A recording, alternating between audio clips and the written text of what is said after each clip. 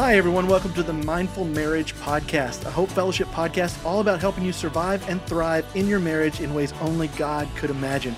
I'm your host, Seth Muse, and with me today is Hope Fellowship's lead care and support pastor, Brock Yankee, and licensed professional counselor, Tara Wiedemeyer. Hey, guys. How's it going? What up, Seth? Hey. Hello. We laugh because I had to ask, how do I say your name right away? And did I get it? Yes. I nailed it. You did well. Okay, awesome. It rolls right off the tongue. Well, Brock, tell us a little bit about your family so we can get a snapshot of who you are, and then we'll let Tara. Yeah, my wife, Alicia, and I have been married for over 23 years, about 23 and a half now. I have 3 kids, 20-year-old, 18, and 15, so that means I'm getting older, but I've also learned a lot about marriage, and so hopefully that can be beneficial to others, my mistakes. So that's my family. And Brock runs our Re-Engage marriage ministry here at Hope, which meets at all of our campuses at different times of the year, and some more than others, et cetera. You can go online to hopefellowship.net/reengage and find all that information. Tara, tell us about your family. What's your family like? Give us a snapshot of you. I am married to Daniel, and we just had our 12-year anniversary last week. Congrats. Thank you. We have 2 boys, almost 9 and almost 5, so 4 and 8. And we're just we're doing the thing, and it's like a zoo at our house, but it's awesome. Well, I understand that. I have 2 kids of my own. We've been married since 2001. How old are your kids? 9. I have a 12-year-old and a 9-year-old. My girl's 12 and my little boy's 9. So we are in middle school. Fun years. Yeah, good times. So, we're all married. We have families. We have kids. And so this hits very close to home for us.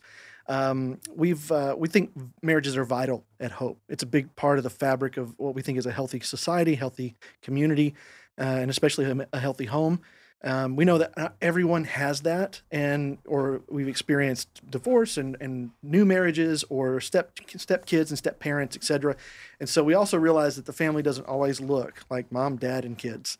So when we're talking about marriage in this podcast, we really hope that you take the principles and from some of the stories, even if it doesn't match up with your story, we think marriage is still vital. We think those relationships are important. And sometimes we lose track of what it was really intended to be in the first place, because we see this picture of marriage that doesn't look like what we think it should be sometimes. Mm-hmm.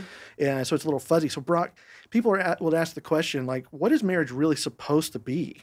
We'll let you start off with that. Yeah, I think in looking at my own life, when I got married, I was not thinking about my wife, Alicia, and thinking, what can I do to make sure that she's really feeling loved and her life is better? I was kind of thinking selfishly, like, what am I going to get out of this deal? How is this going to make my life better? And I think a lot of us kind of go into marriage and a lot of relationships, and we're really just thinking about ourselves. And I think really what marriage was intended to be was something designed by God to really help us to be more like Him in a lot of ways. And so we go into marriage, and I think the question we ask ourselves is, how can this person love me? When I think really a godly perspective on marriage is going and learning, how can I love this other person? And think of someone else's needs above my own, put someone else's interest in life above my own from time to time. And so I think it's very difficult to do that, but I think that's really kind of what marriage was intended to be, not so much looking out for number one, but learning to look out for another human being. And I believe in God's economy, when we do that, He pours out His blessings upon us, not so that we can just get a blessing, but so that we can really learn how to love other human beings. And I think that's the journey we're all on. That's kind of what marriage was intended to be, to learn how to love and behave more like Christ than what we normally selfishly do. Yeah. And Tara, you've had people in your office, couples, and counsel with them. So obviously they've probably had expectations going into what marriage is. So what have you seen on your side of things? That's a big question. I definitely agree with everything that Brock said, but I think a lot of times we go into marriage with expectations that we don't even realize we have, because we've never articulated them or even had the awareness around it. So, there's way more to that answer, but initially I would say it's just people coming to terms with what kind of where their heart's at and what's in there that maybe they didn't know that might be blocking, a healthy, more functional So the other relationship. person is there kind of in a way to help you grow. Mm-hmm. Yeah. Absolutely. We were bombarded with messages of what marriage is going to be. Yeah. Movies, books, our own minds. Yeah. Right. And it's not accurate, and so it's hard for us to filter some of those messages. And then when you arrive at marriage, especially when you get into like sexual relationship and emotional attachments and things like that, you start to go, wow, it is so not like that. Mm-hmm. And we don't realize just how much we are already kind of building this picture in our head of what it's going to look like. Oh, yeah. And then when it's not that, it's really difficult.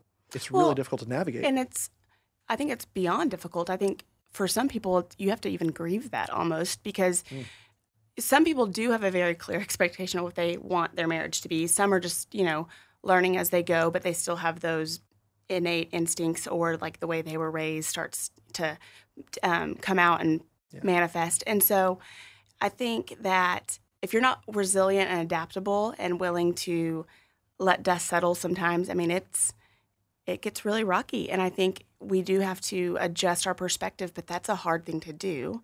And it's very uncomfortable oftentimes, so. And a lot of that comes from our need to be loved. Like we kind of have this picture of, here's how it looks when someone loves me the right way. Mm-hmm. And you marry someone and they're like, they have the same kind of image for themselves, but they also have this image of, how am I going to love someone? How do I show love? How difficult is it to talk about that openly in a marriage? Like, what's the roadblock there?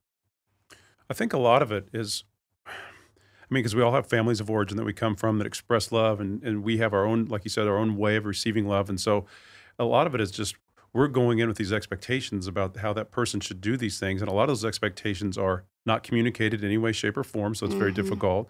And then I think sometimes we have unrealistic expectations about how this other person should behave. And then we kind of have this view that my view is right. And if you have a different view of showing things, then something's wrong. And so we have to get past ourselves to realize, how am I communicating? How am I coming across to this other person? And so I think that's really kind of the goal, is not so much learning how to, be loved, but learning how to love another person and hearing from their perspective. That's such a difficult thing to do, to let someone, to be fully heard. And one of the things that, John Gottman, who's a big time marriage researcher, he says that couples that ask more questions than make statements are a lot healthier. And so I think it's very difficult to ask a lot of questions. Want to make a lot of statements to say, here's what I need, instead of learning, hey, what do you need? And I think that really is difficult to do, but that's the key to this whole thing. I agree. Yeah. Absolutely. If there's a couple out there that's just starting with us, they're really just starting their marriage, and they're asking, okay, we know what the problem is.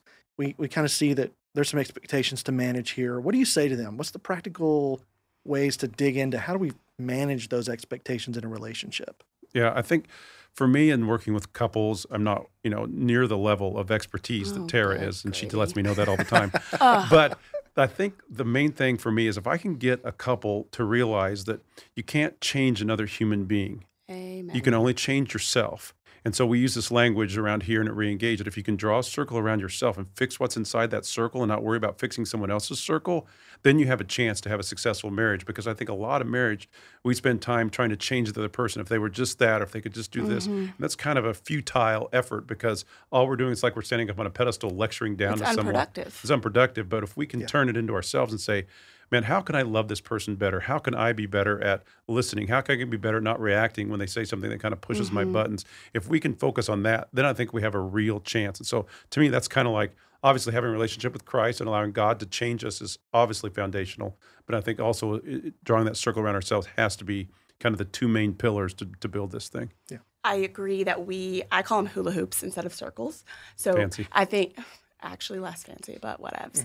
I think taking ownership for our own selves, and realizing, like you said, I can't change my husband in any way, shape, or form. I can definitely influence, and I can share my heart. But at the end of the day, if something's going to change on his end, that's up to him, and that's in his heart, his head, whatever. And so I think it's very vital that we have that self-awareness and swallow our pride in order to say, like, what's my responsibility in this? And then working to minimize or maximize whatever needs to happen, modify that.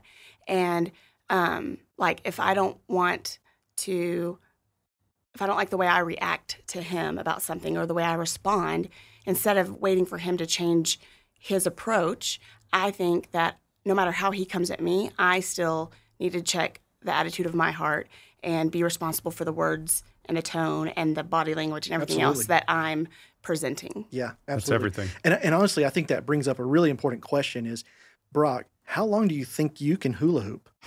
I think I can probably hula hoop about no seconds at all. I'm the worst hula hooper. Can we have a in history. contest one? No, Wow. you win already. For me, it's like it takes the hula hoop so long to go around.